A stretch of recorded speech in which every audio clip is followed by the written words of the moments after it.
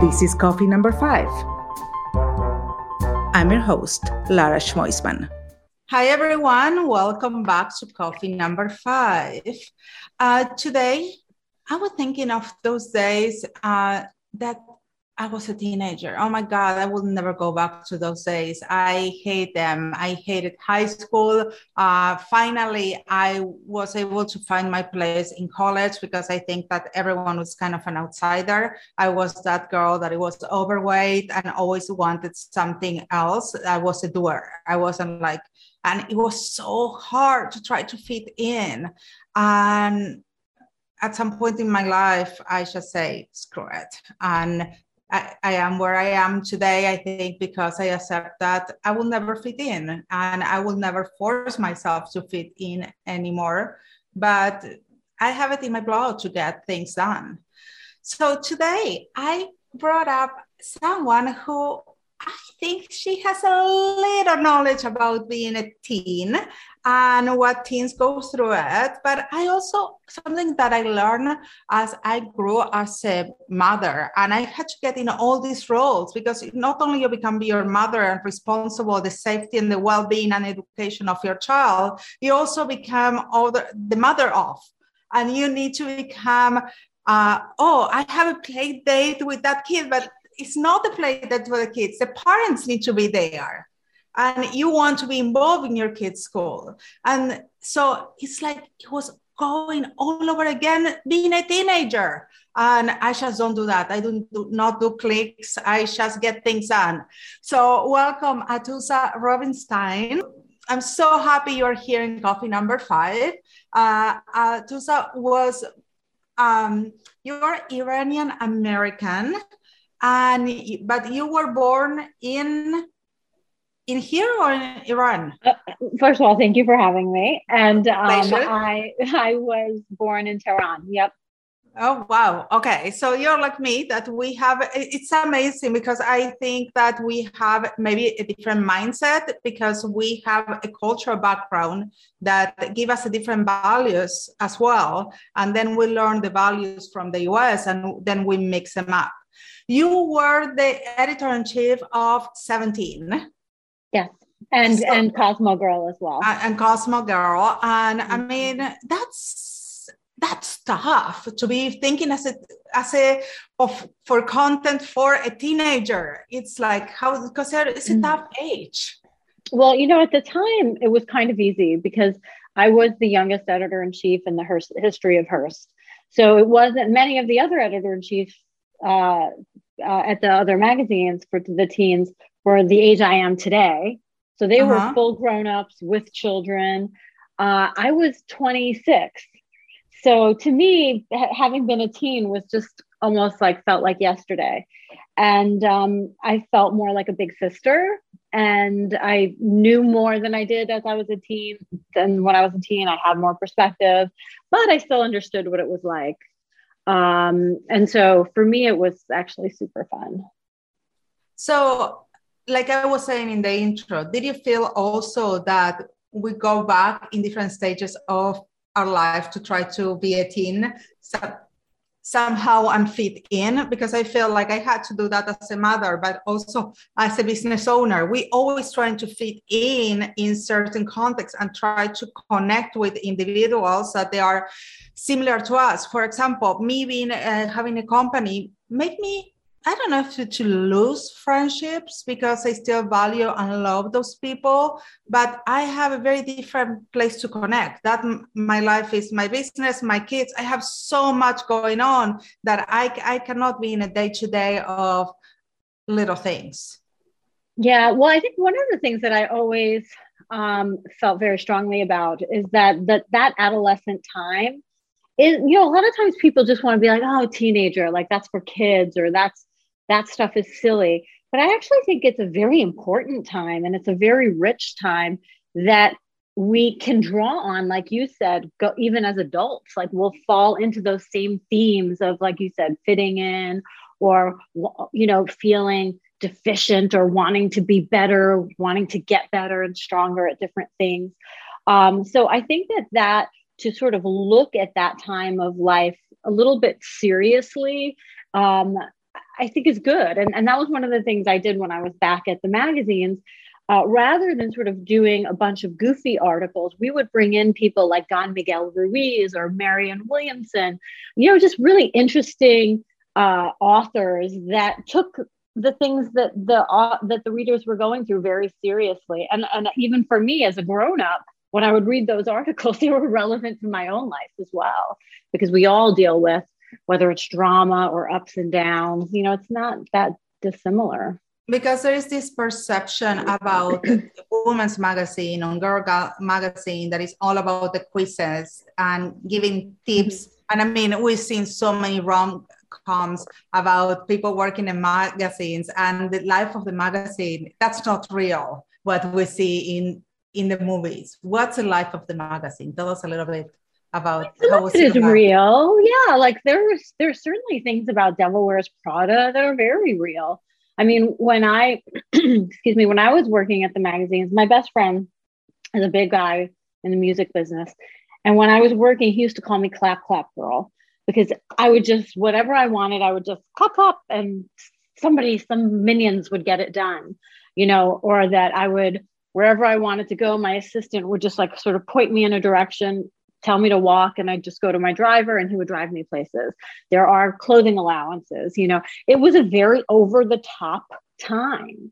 There was a lot of spending, whether it was, I remember there was a celebrity publicist that's very powerful that was very angry with me because I bumped her celebrity for somebody else on a cover. And the way that I apologized was sending her like a Prada bag, with all the bells and whistles. So it is pretty over the top. Not necessarily exactly what you see in the movies, honestly, because it probably was more over the top and more elegant than you can portray. What I want to ask is like the real work, because there's really real work done. Yeah, but you're also really working. Yes. Yes, there is not only about, I mean, I get all the glamour of working in a magazine and work in the fashion industry. I do get that. But my question is, because I see that there is this perception that is, someone is going to make up a silly quiz. And it's not about that. Yeah, no. And especially, I mean, I guess it depends, of course, on any magazine, right? Like how they run things. But for us, and that's one of the big issues with content today on digital media, because I have a teenager myself, and she'll get, let's say, a recipe off of TikTok. And then she'll go to her kitchen and she will do exactly what she sees on the TikTok video, and it doesn't come out right. And she'll look at me and say, well, when you were at magazines, you used to do recipes. Why isn't it the same? Well, because when we were at magazines, we had copy editors, we had fact checkers, we had really smart people that were combing through every recipe and every article and making sure every fact is exactly right.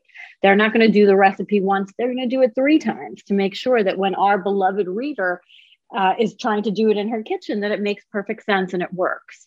There's a tremendous amount of hard work from every single person on staff. I used to work often until 11 o'clock at night. I've had days where there was a couple of days where I did 48 hours in a row, and maybe I would nap on my couch.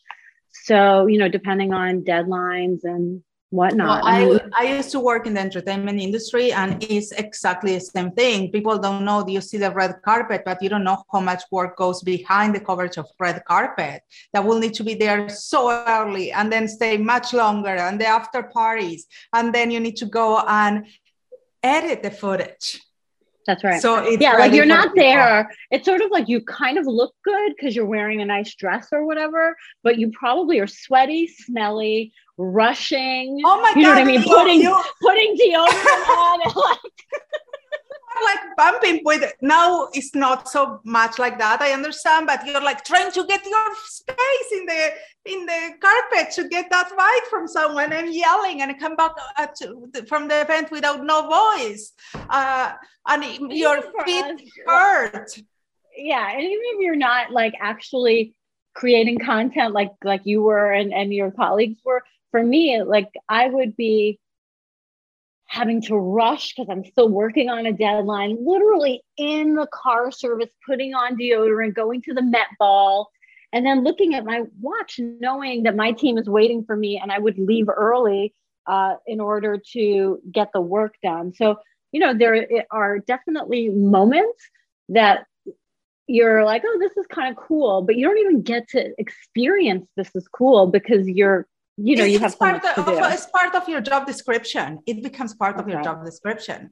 Yeah, I love that you were talking about the digital world, because I feel like the digital world affected a lot of the mediums that we know from before. But how do you, besides what you told us, how do you feel like the magazines, the teens magazines or women's magazine were affected by the digital world, and how they meet if they met somewhere in between, and how to be digital and still creating incredible and relevant content? I mean, I don't think they really exist anymore. So I would say the digital world kind of annihilated it, not because necessarily the content was better, but because the delivery system was better.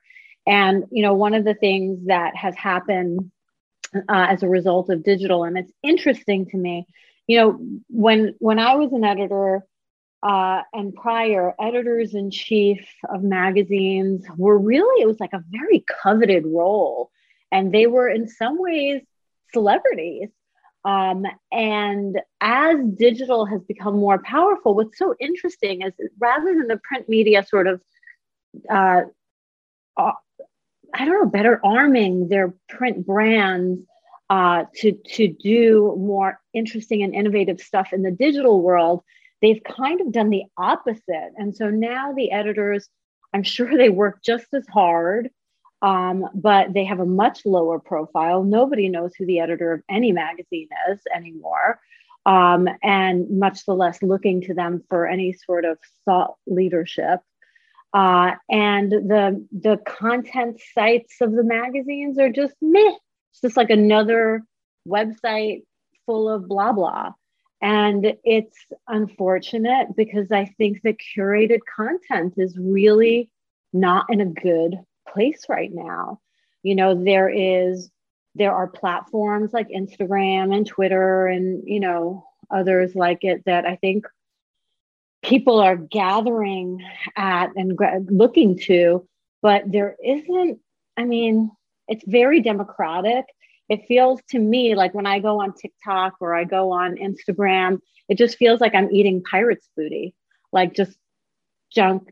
And it almost feels addictive. Like I'm just doing this because I have nothing else to do, as opposed to, I remember, call it 20 years ago, my friends and I in the industry would have like a stack like this of magazines from Europe, and we would spend the weekend just like tearing things out. And it was so inspiring.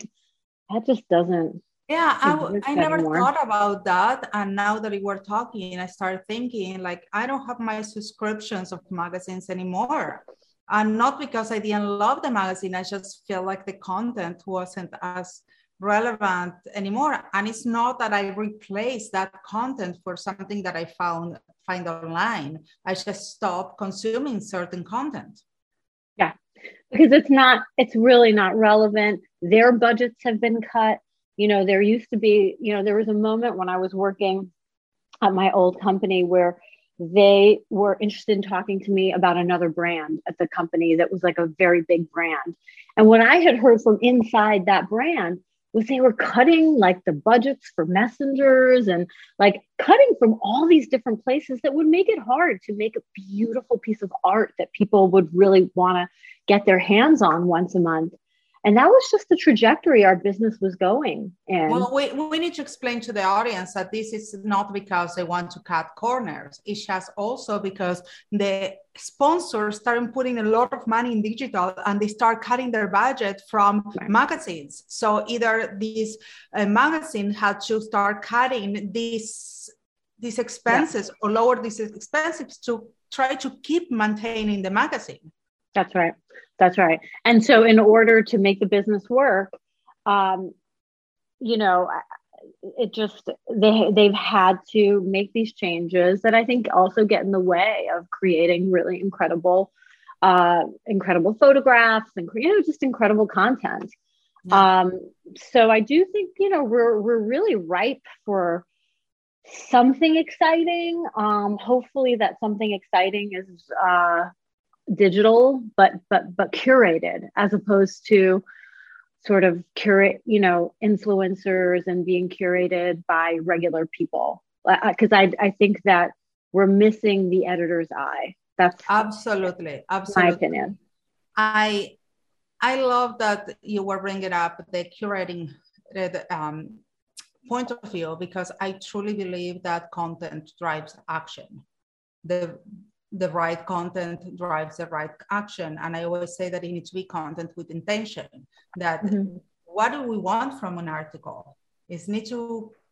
We want to feature a person, we want to feature a collection, there's so many points of view of what we might want to do with an article. And I feel like lately it's just content with pushing content.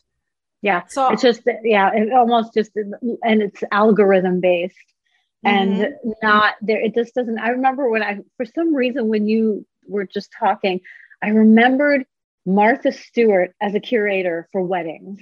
And she had a young woman who worked for her back when I was planning my wedding. I think she was a long time. She probably still works there. I think her name is Darcy.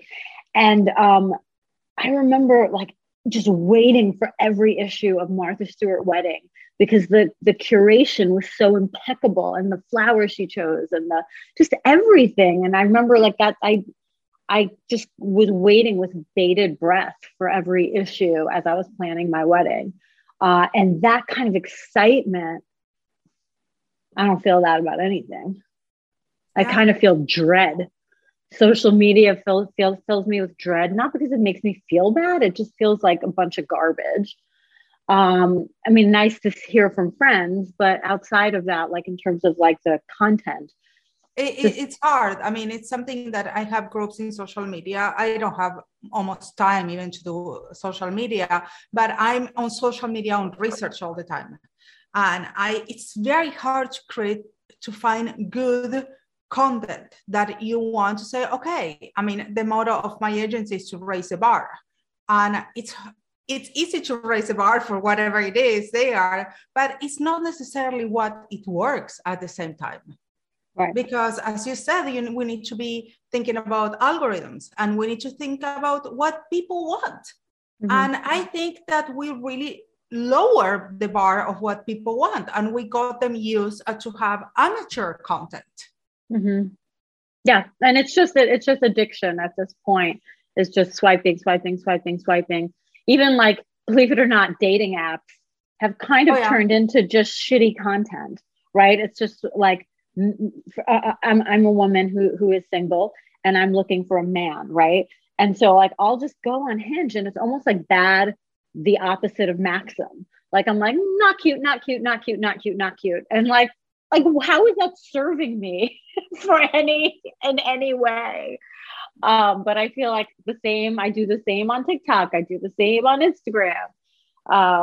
It's pretty bad. Okay, so from your experience, being the experience of having a real magazine, and also you were working in the times that you started to mutate into the digital world, how can we create or curate better content for social media? Yeah. Because I love to see fashion content. I love to see beauty content, but content that they are informative, that they're engaging, that they're entertaining, and it's hard to find. So what elements are we missing that we can add to create better content? Well, I mean, to me, I think right now the opportunity is to bring back curation somehow. So to bring like that experienced editor's eye to, and it could be even working with influencers. So rather than, in the past, right, fashion departments would be made of, usually it was young women and men who were coming to New York to work at magazines. And I think you can take still that experienced editor, apply it in the direction of influencers, and create some sort of a curated version of Instagram, right? So like, let's say you have Instagram fashion, Instagram beauty, Instagram Instagram to me is prime, or any of the big platforms, Instagram, maybe Twitter, Substack, to create curated divisions that maybe take some of take the editor's eye and put it towards some of their more influential content creators, and also give those people a little direction so that it can be a little bit more, like you said, exciting, and like create that feeling of like waiting with bated breath for something new. Yeah, to want to come back. I mean, to me, it's really hard to find accounts that I want to follow that I say, oh, what are they going to come up with today? Because they're just a person, like that person. Everybody, I'll never forget. One of my writers once said to me, and this is someone who's a very well-known and very well-respected writer. She said, everybody needs an editor. And I think that's kind of what's missing in content, is there's no editor. Every jackass wakes up and is like, this is cool. And yeah, some days it is cool, but other days, Well, you'll be surprised. Like one of the roles in my agency, I have a proofreader and editor, and nothing can go out without being proofread and edited. Right, which is great. But I think when we're talking about having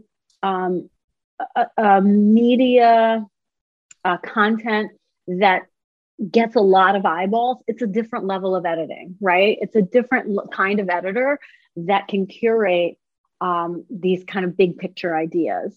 And, when we're talking about magazines today, they're not doing it, right? They don't have the level of editor because they don't have the budgets to pay those editors. And a lot of those editors, like Braden Carter, has his own thing now. A lot of those editors are doing their own smaller projects, including me. Yes, but there is something else that I think we're forgetting to not mention. The quality of the people that the new generations are different, and they don't want to be edited. Yeah, and that's up to them. I mean, to me, the onus is on the big media companies to come up with a better idea, to just see that there is this opportunity. People want curated content. I don't think forever we can stay in this swipe bullshit media environment. I just don't. And so the question is, who's it going to be? Is it going to be Substack? Is it going to be Instagram? Who is going to step in and be the next Condé Nast? Because they have I don't know. I think that they try. I think that MSN and Yahoo, they try to do curated content for their verticals, and they fail. The industry showed them that they didn't want verticals. They wanted, but they were creating, but it was crap to me. Like I didn't think their content was particularly compelling. I think Instagram, the Instagrams and the Substacks and maybe even Twitters of the world. I just think that there's more of an opportunity there than Yahoo. Like Yahoo feels stodgy, like the brand, that doesn't feel exciting to me. And I felt like their attempt at it felt very Walmart. I don't know. It didn't feel sexy and hot. And I feel that if Instagram did it or Substack, that to me feels much sexier.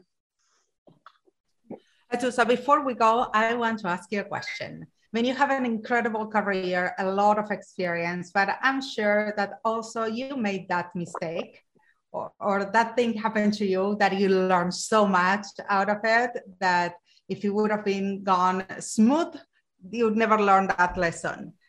Tell us a story about where you failed, but where you learn. Yeah. First of all, I only learn by making mistakes. I'm one of those people that always learns by making mistakes. I'll tell you a very, very early mistake. And when I first became editor-in-chief of Cosmogirl, because I was the youngest and, all this jazz, they made a really big deal about me. and I just had never been in a leadership position before. Like, it happened overnight. I just wasn't really prepared for it.